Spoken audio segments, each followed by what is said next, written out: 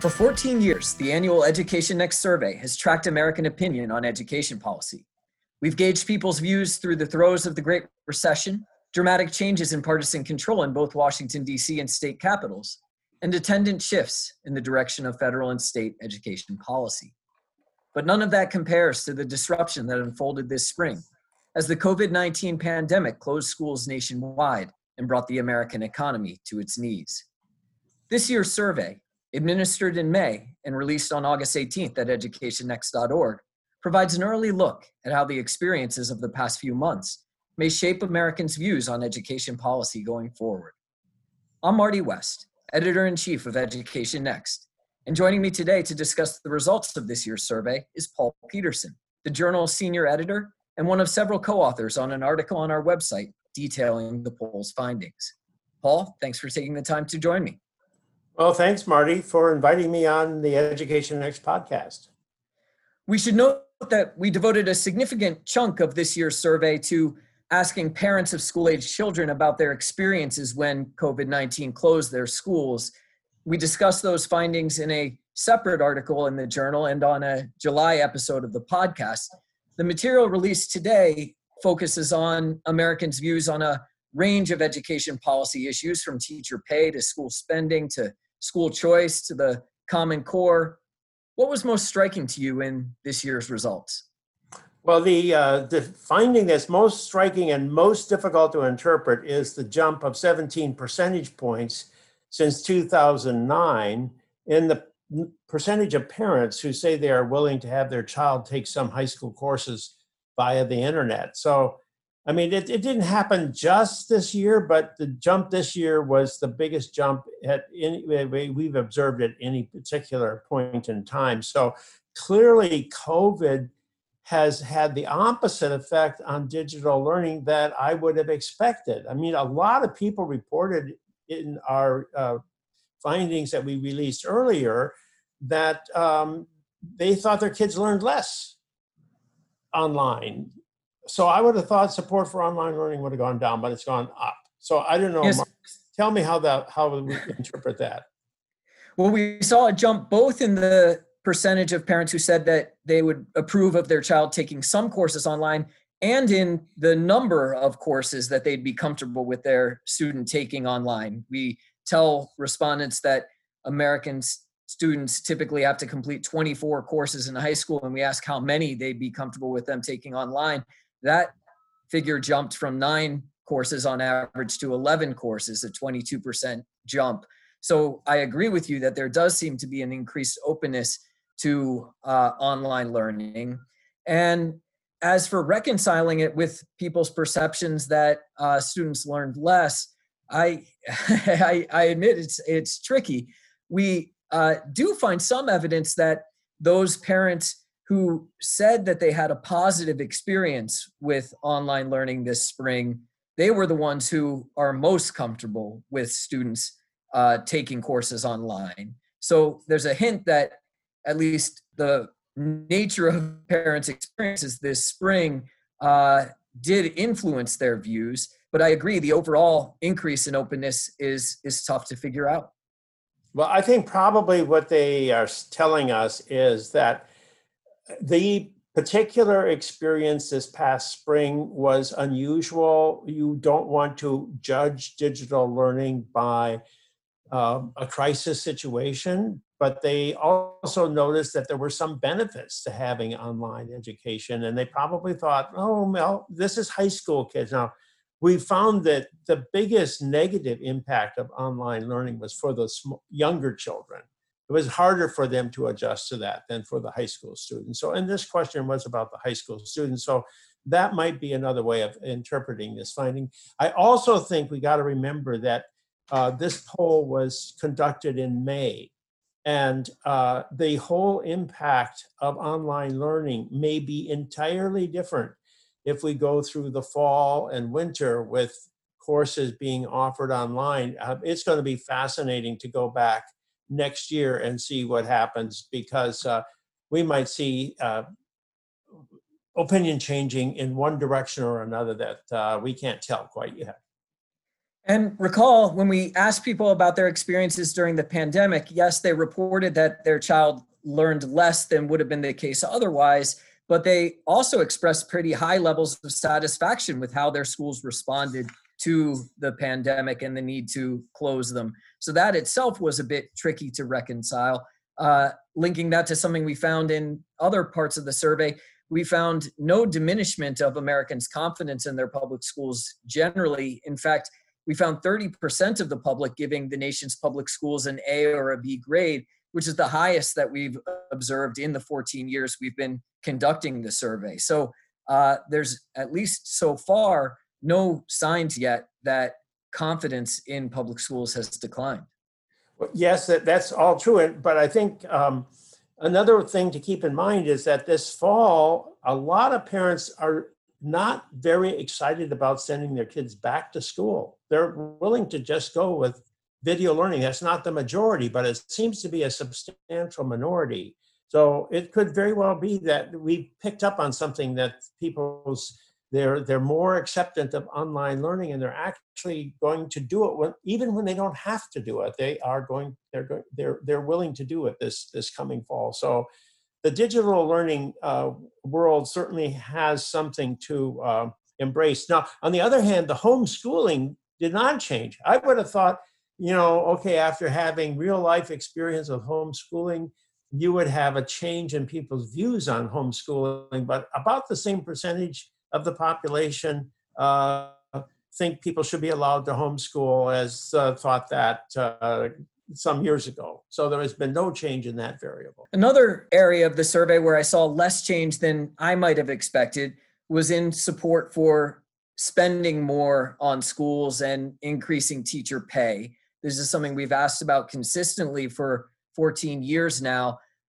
When we conducted our survey in the immediate aftermath of the financial crisis that led to the Great Recession, we found a large drop in support for spending more on schools, for increasing teacher pay. And we saw a slight downward tick this year in those indicators, but much less than I had expected. And because of increases in support for spending over the past several years, we're still at or near all-time highs. So with Congress wrestling over whether to provide an additional round of relief funding for public schools, we seem to see Americans inclined to support those type of efforts. Yeah, but I want to emphasize once again that this poll was done in May, and it was early days for the financial crisis. In fact, the money was pouring out of Washington, and most people were going to get their pay whether they were working or not. The unemployment benefits were very high. Things are changing now this fall. This fall, if the economy doesn't come roaring back as the Trump administration tells us it's going to, well, if it doesn't do that, then people's attitudes on teacher pay and school spending could evolve. And so once again, I think the fact that we have all of this data over a long period of time is fascinating, because you can track these ups and downs, and it's going to be instructive to see what happens this coming year. We do see stronger support for increasing teacher pay than for increasing school spending generally. Among those we gave information about current salary levels in their state, 55% say they should increase. That's about the same as last year, a jump of 19 percentage points over 2017. If you don't tell people what teachers currently earn, 65% back an increase. In both cases, that's considerably higher than increasing school spending generally. So I think it's no surprise that we've seen Democratic candidates, as they talk about the school spending issue over the course of the campaign, emphasize the need to pay teachers more. Kamala Harris, of course, was first out, I believe, with proposals in that area. And I would expect to see that continue to be a theme going forward. Well, I do agree with that. I think we're going to see a lot of support for spending on education, and especially on teacher pay, because there's nothing in these polls that suggests that that's not the majority view of the American public. And it's certainly a strong majority view among Democrats. This is an area where we see a large partisan divide.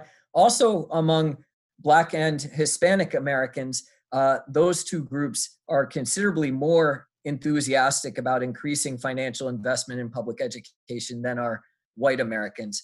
How about the topic of school choice, Paul? That's one that you've obviously paid a lot of attention to over the course of your career.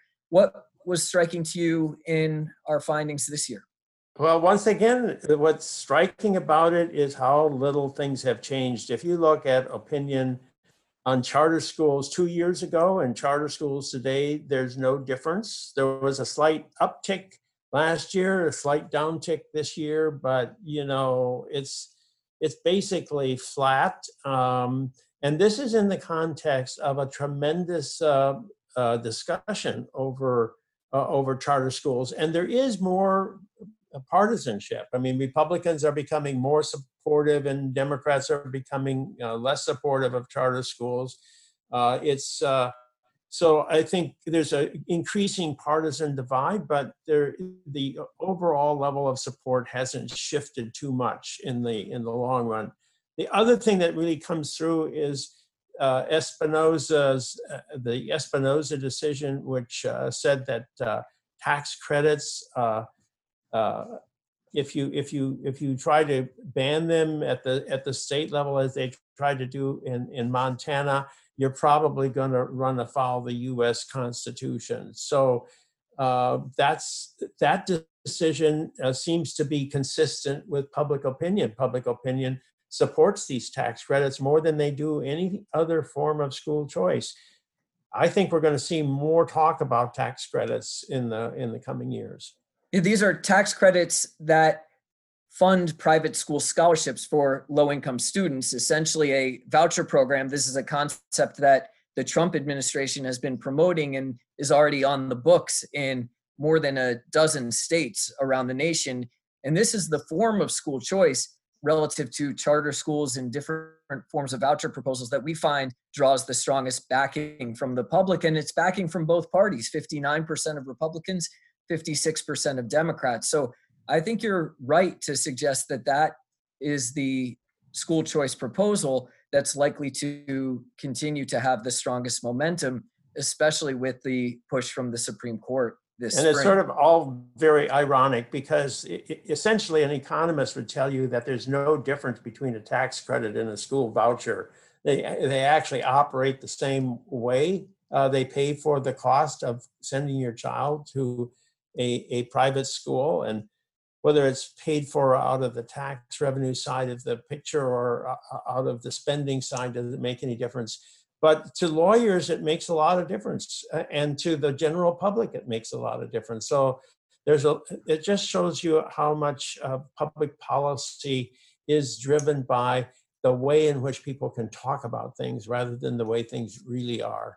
So we've covered a variety of topics in this conversation, Paul. There's obviously a lot more in the article that readers can find on the journal's website.